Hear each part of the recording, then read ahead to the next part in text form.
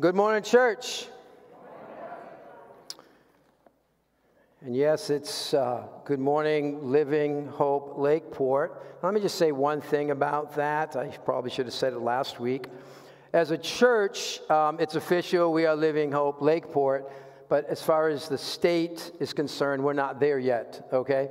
So we have our feet in two worlds a little bit, and you think about, well, who do I make the checks out to, or how do I get onto the web page and all that. Still, it's Evangelical Baptist Church, and soon here, as we make this transition over the next few weeks into a month, we'll let you know when that is absolutely official with the Secretary of State, okay, and all of that. So just needed to tell you that so that you're not confused around that.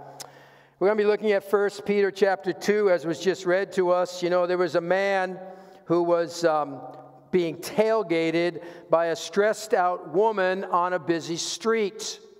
Suddenly, just in front of him, the light turns yellow and he hits the brakes. The woman behind him goes ballistic. She repeatedly honks her horn at him. She screams in frustration in no uncertain terms. She rants and she gestures.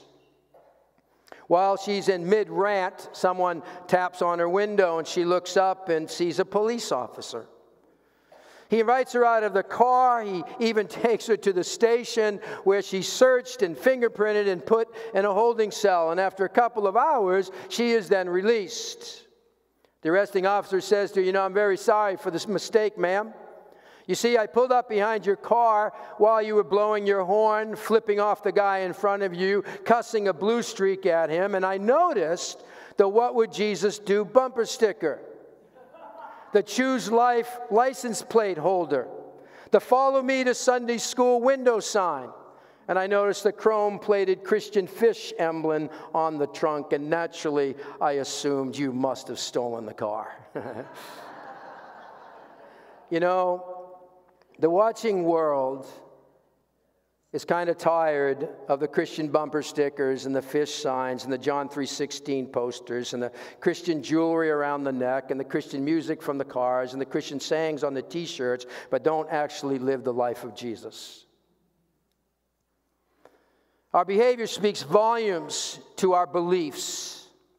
Critics to Christianity point to a lack of credibility. Let me ask you this question. What is the best way to impact others for Christ? What is the best way to impact others for Christ? Well, that's what we're looking at this morning as we continue in our series, Living on Hope, from the first letter of Peter. And so if you're not there, I invite you to turn in your Bibles to 1 Peter chapter 2. Head towards Revelation, come back a few, and you'll have it. 1 Peter chapter 2, we're going to be picking it up in the verses that were read for us, verses 11 through 17. Now, Peter here calls his readers and us to hopeful living in a world that does not embrace what we believe.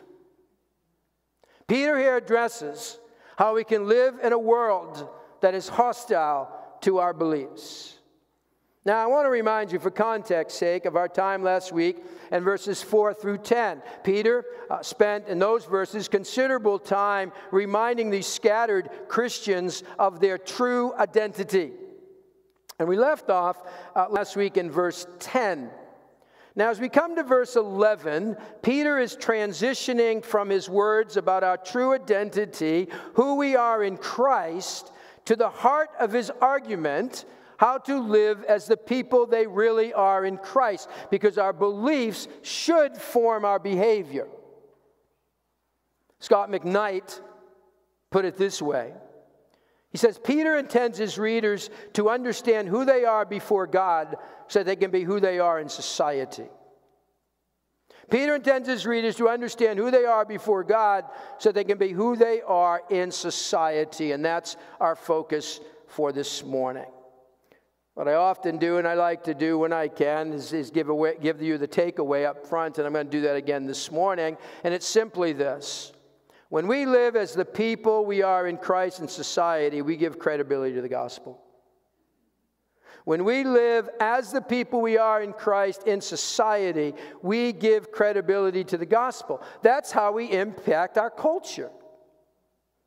All right, my first heading this morning is the tension. There's a tension that exists here, that if we are a people belonging to God, the next logical question is, how do we relate to the people outside? What kind of people should we be? How do we live out who we are before a watching world? Peter answers that. Verse 11, 1 Peter 2, he says, "Dear friends, I urge you as aliens and strangers in the world to abstain from sinful desires which war against your soul." Now, there are two words Peter uses here to describe them, which seem to be the same, but there's a slight different meaning from each other. One word he uses the word aliens. Some translations say exiles. It implies that the person or people lacked citizenship in the land where they were living. That meant they lacked certain rights and privileges. That's the one word. The second word, strangers, meant resident alien. In other words, they were those who literally lived alongside the natives. And it described those who might have even lived in that place for a very long time, but yet didn't fully belong. It's kind of like how some Mainers view those who have lived there most of their lives. Maybe 20, 30, 40, 50 years, but they weren't born there. They're still considered outsiders, not true Mainers. That's kind of what's going on here. They're strangers. And so Peter's point here, it seems to be, if we are true to our identity in Christ, we may never feel at home here in this world.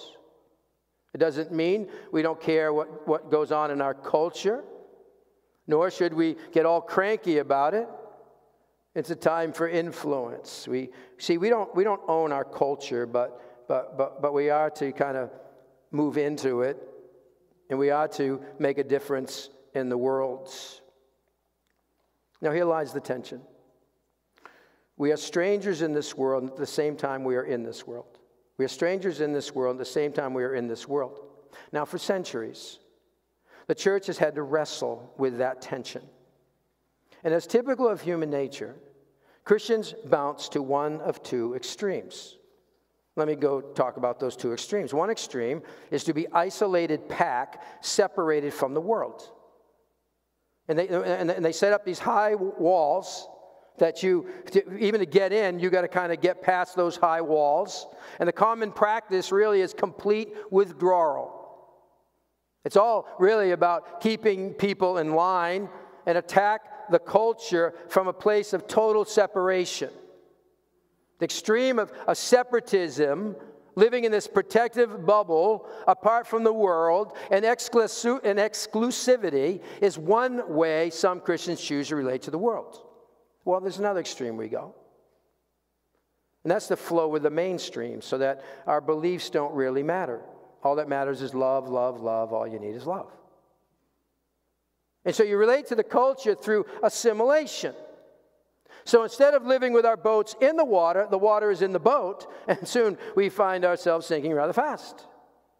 See, this extreme is we become absorbed into the culture. We participate in all the same things as the world. Now, on this side of things, Peter states explicitly, look at the end of verse 11, abstain from sinful desires which war against your soul.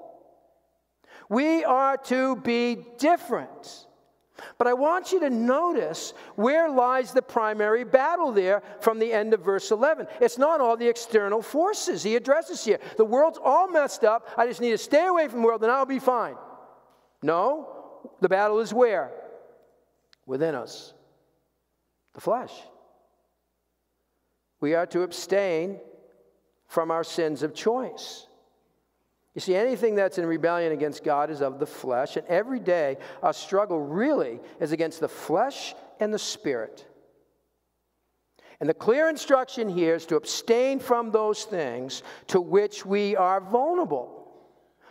Abstain, not see how close to the line we can get without crossing it. Abstain. At the age of 22, John Wesley, well known in the Christian community, but at the age of 22, he was wrestling with some matters related to Christian conduct, as many of that age often do.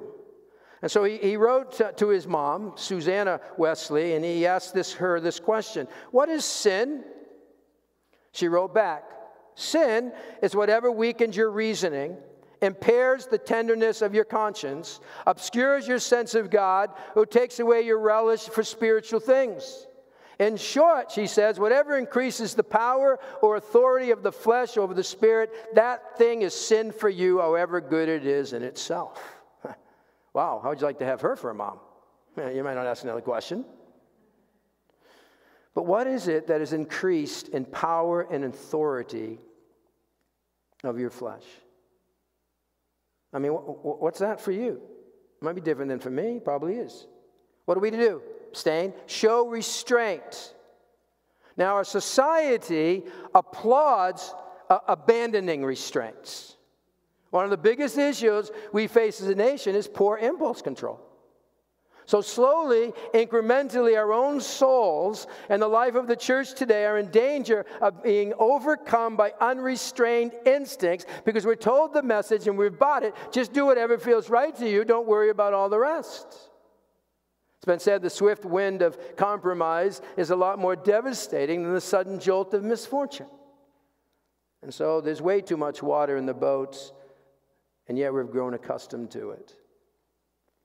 We've been trained by our culture rather than the Word of God so that we give in to our desires rather than resist them.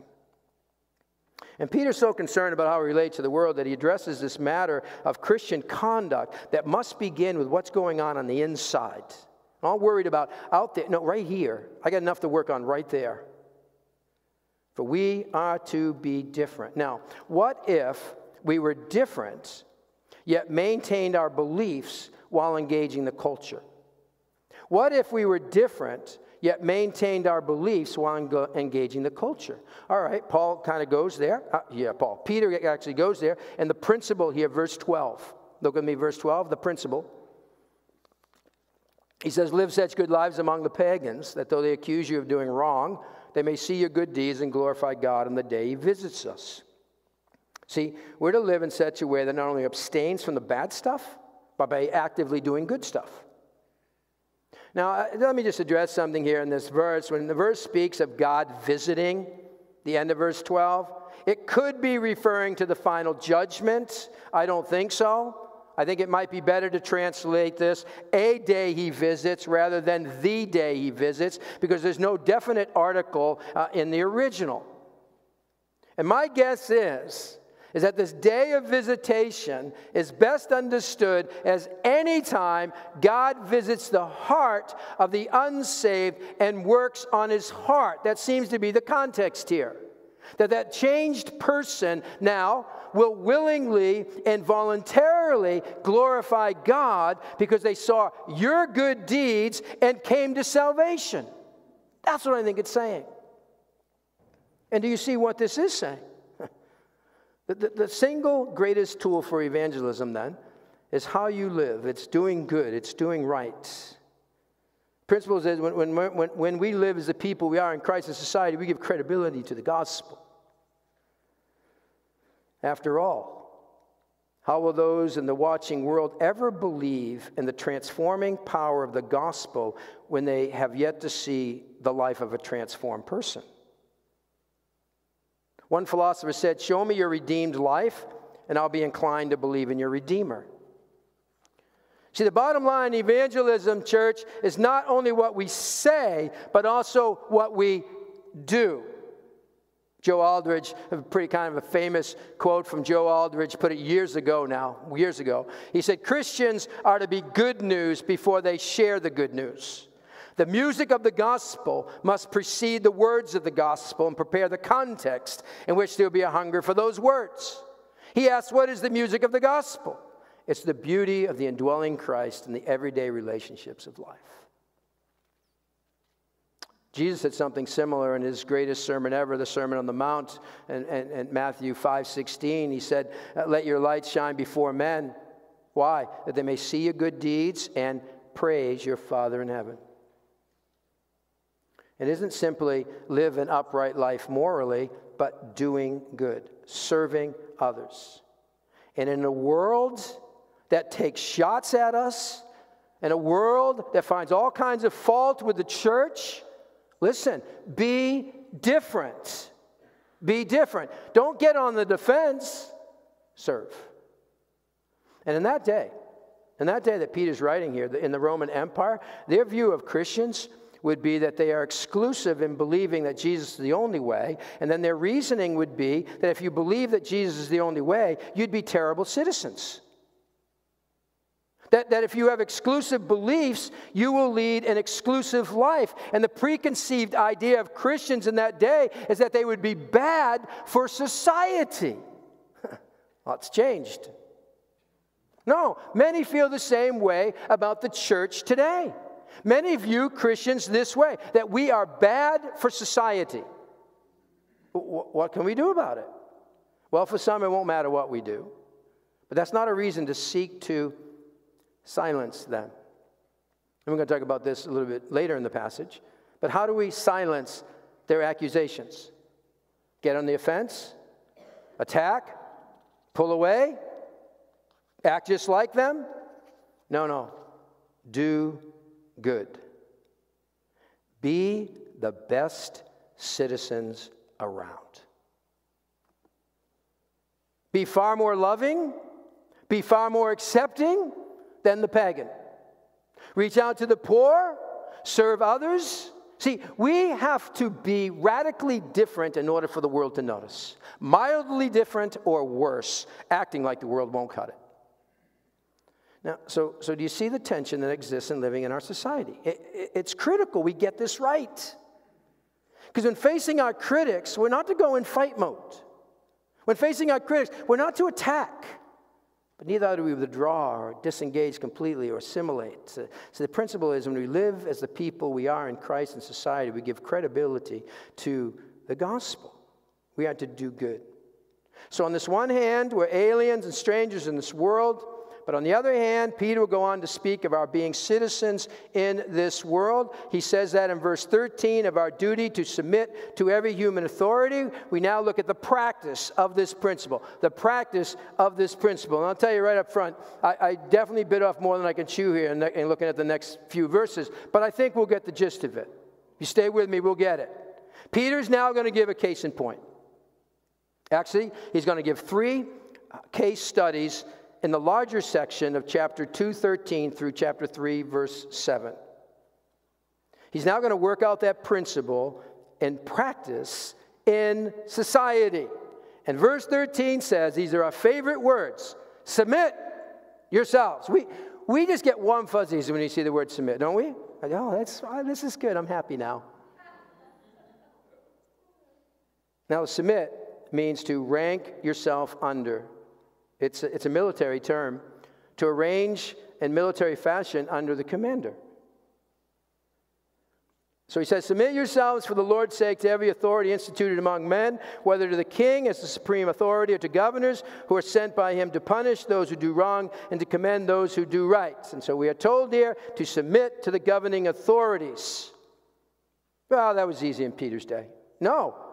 At the time, Peter wrote these words. The emperor was Nero. I mean, some suggest it was Claudius. But both were evil men and had a disdain for Christians.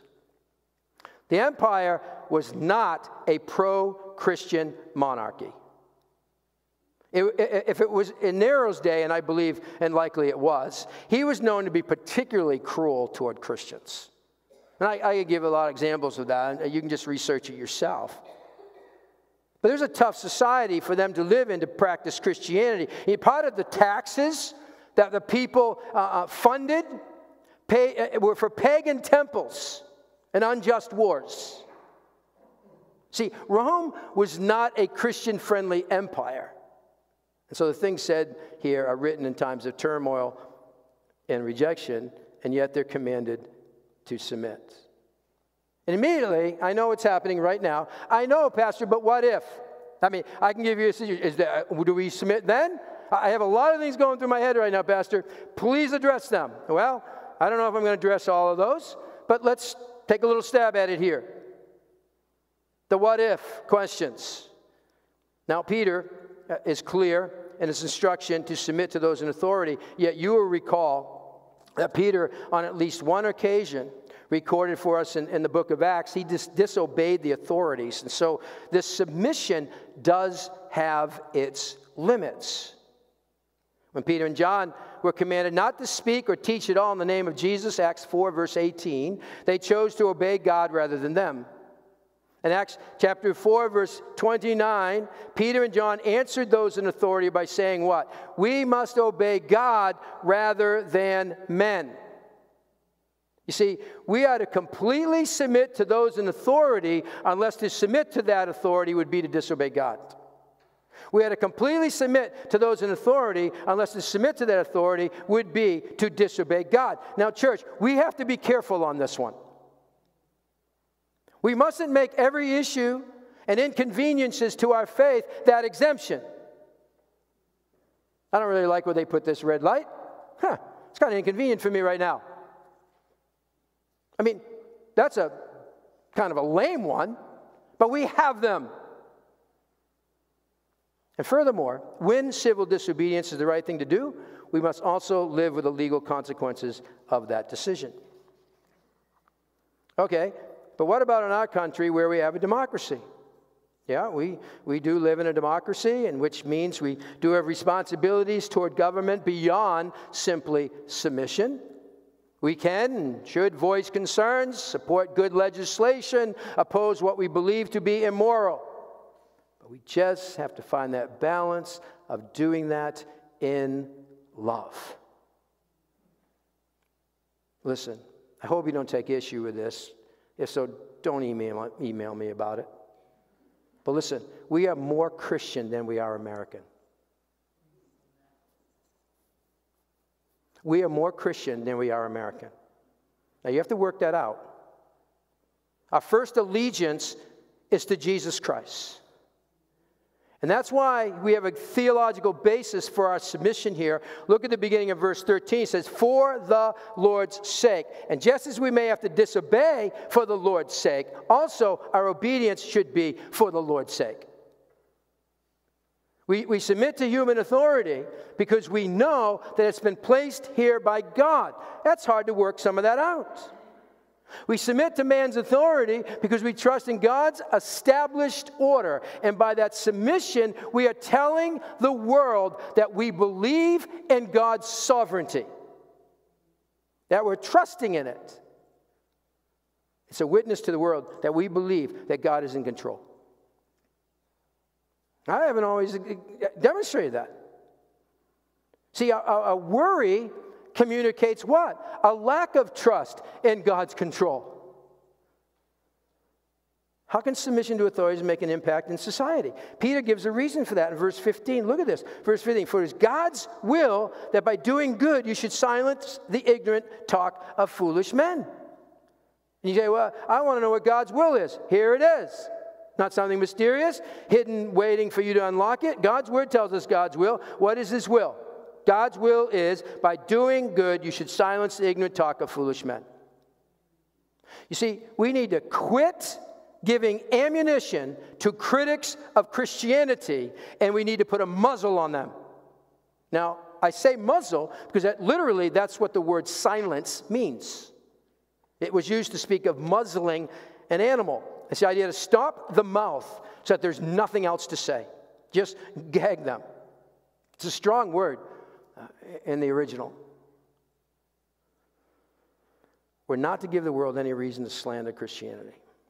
In those days, the Christians were being accused of loyalty to a different king, that they wanted to overthrow the government, that these believers were subversives.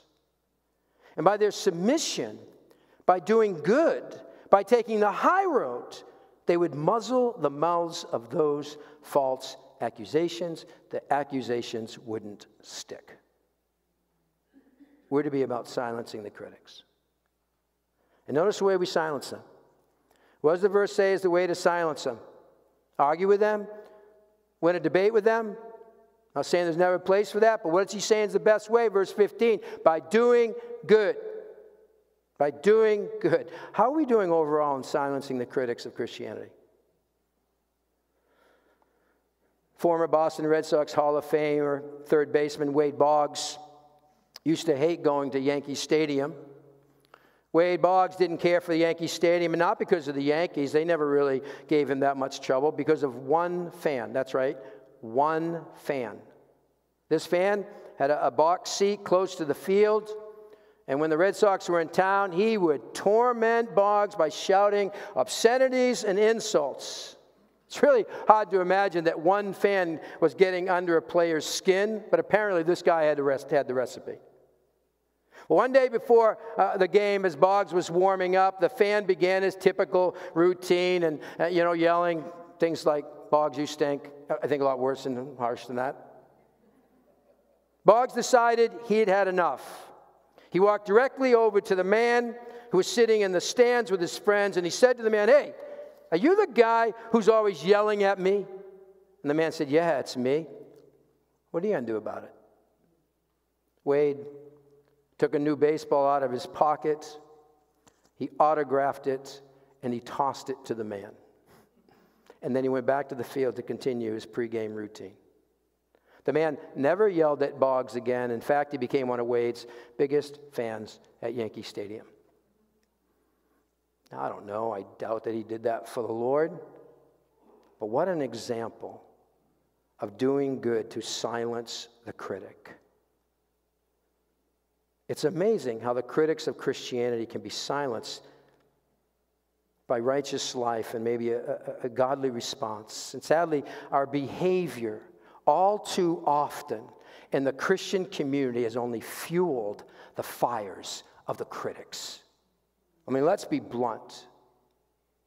Be it the infighting, the immorality, the scandalous conduct of well-known Christian leaders, the chameleon-like living, the dishonest business practices, the poor work ethic, the hateful protests, the unkind words, condescending attitudes, our bigger buildings and many appeals for money, crooked practices, behaving as though we are above the law, or ripping on the church, or grumbling through life. I mean, do I really need to go on?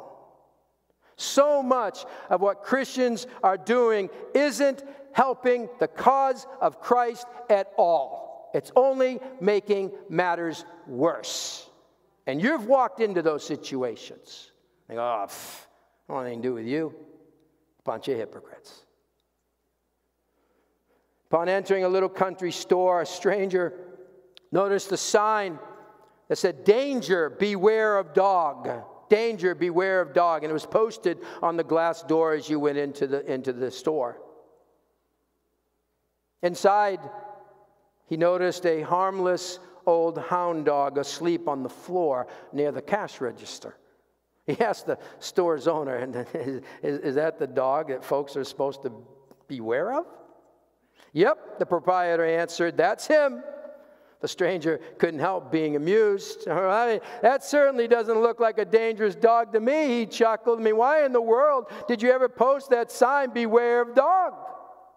"Well, because," the owner replied, "before I posted that sign, people kept tripping over him." Very interesting. And I ask, do people have to trip over me to get to Christ? Am I making it hard? We need to lay a platform of credibility. Now, I'm not talking about perfection. I believe the majority of unbelievers are not looking for perfection because they know you aren't. What are they looking for? Authenticity. They're looking for genuineness. They're looking that you're credible. So instead of giving them more and more reason to criticize us, let's leave them with nothing to say because we're about well-doing. We must look for opportunities to turn people's heads in a good way as we serve, as we take the high road of loving our enemies, saying, here's a baseball for you, and stepping up to do good deeds among our unbelieving neighbors and co-workers and friends and family and classmates and those we pass by each day. Because there are many who are throwing all kinds of accusations at you. They're throwing all kinds of accusations at the church. They're throwing all kinds of accusations at the God you believe in, hoping to discredit you. But you can prove them wrong. We can make the gospel believable. How? By handing them some book?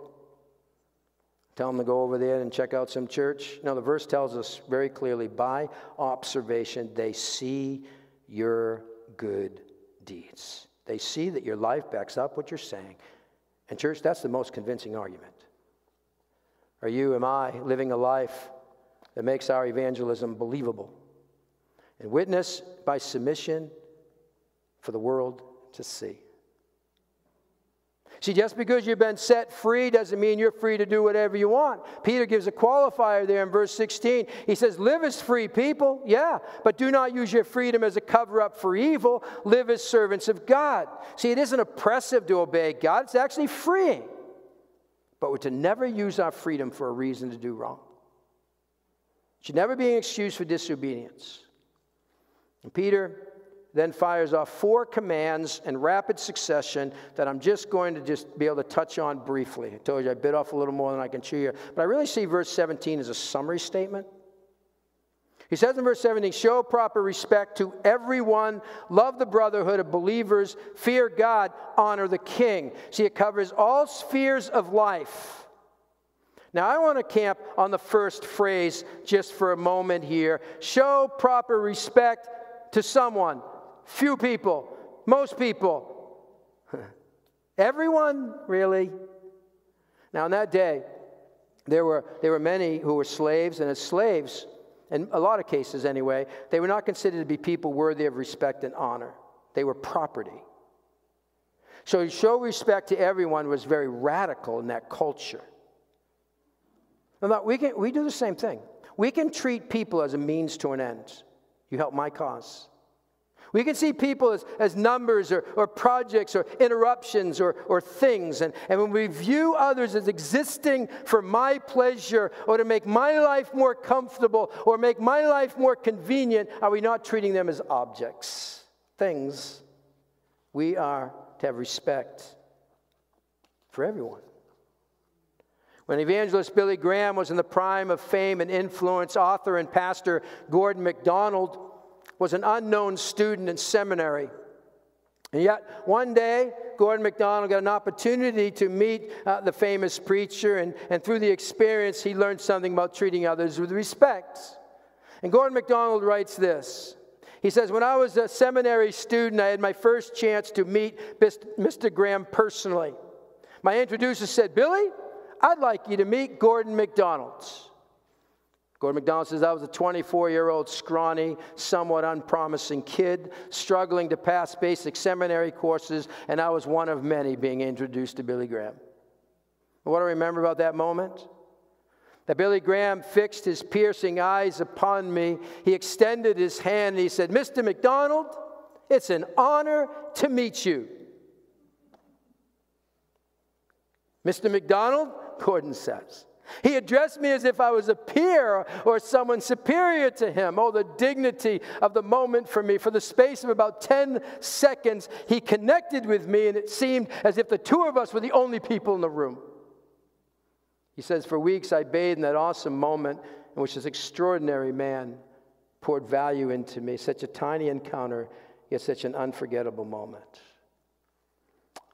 What did Billy Graham do that Gordon MacDonald remembered the rest of his life?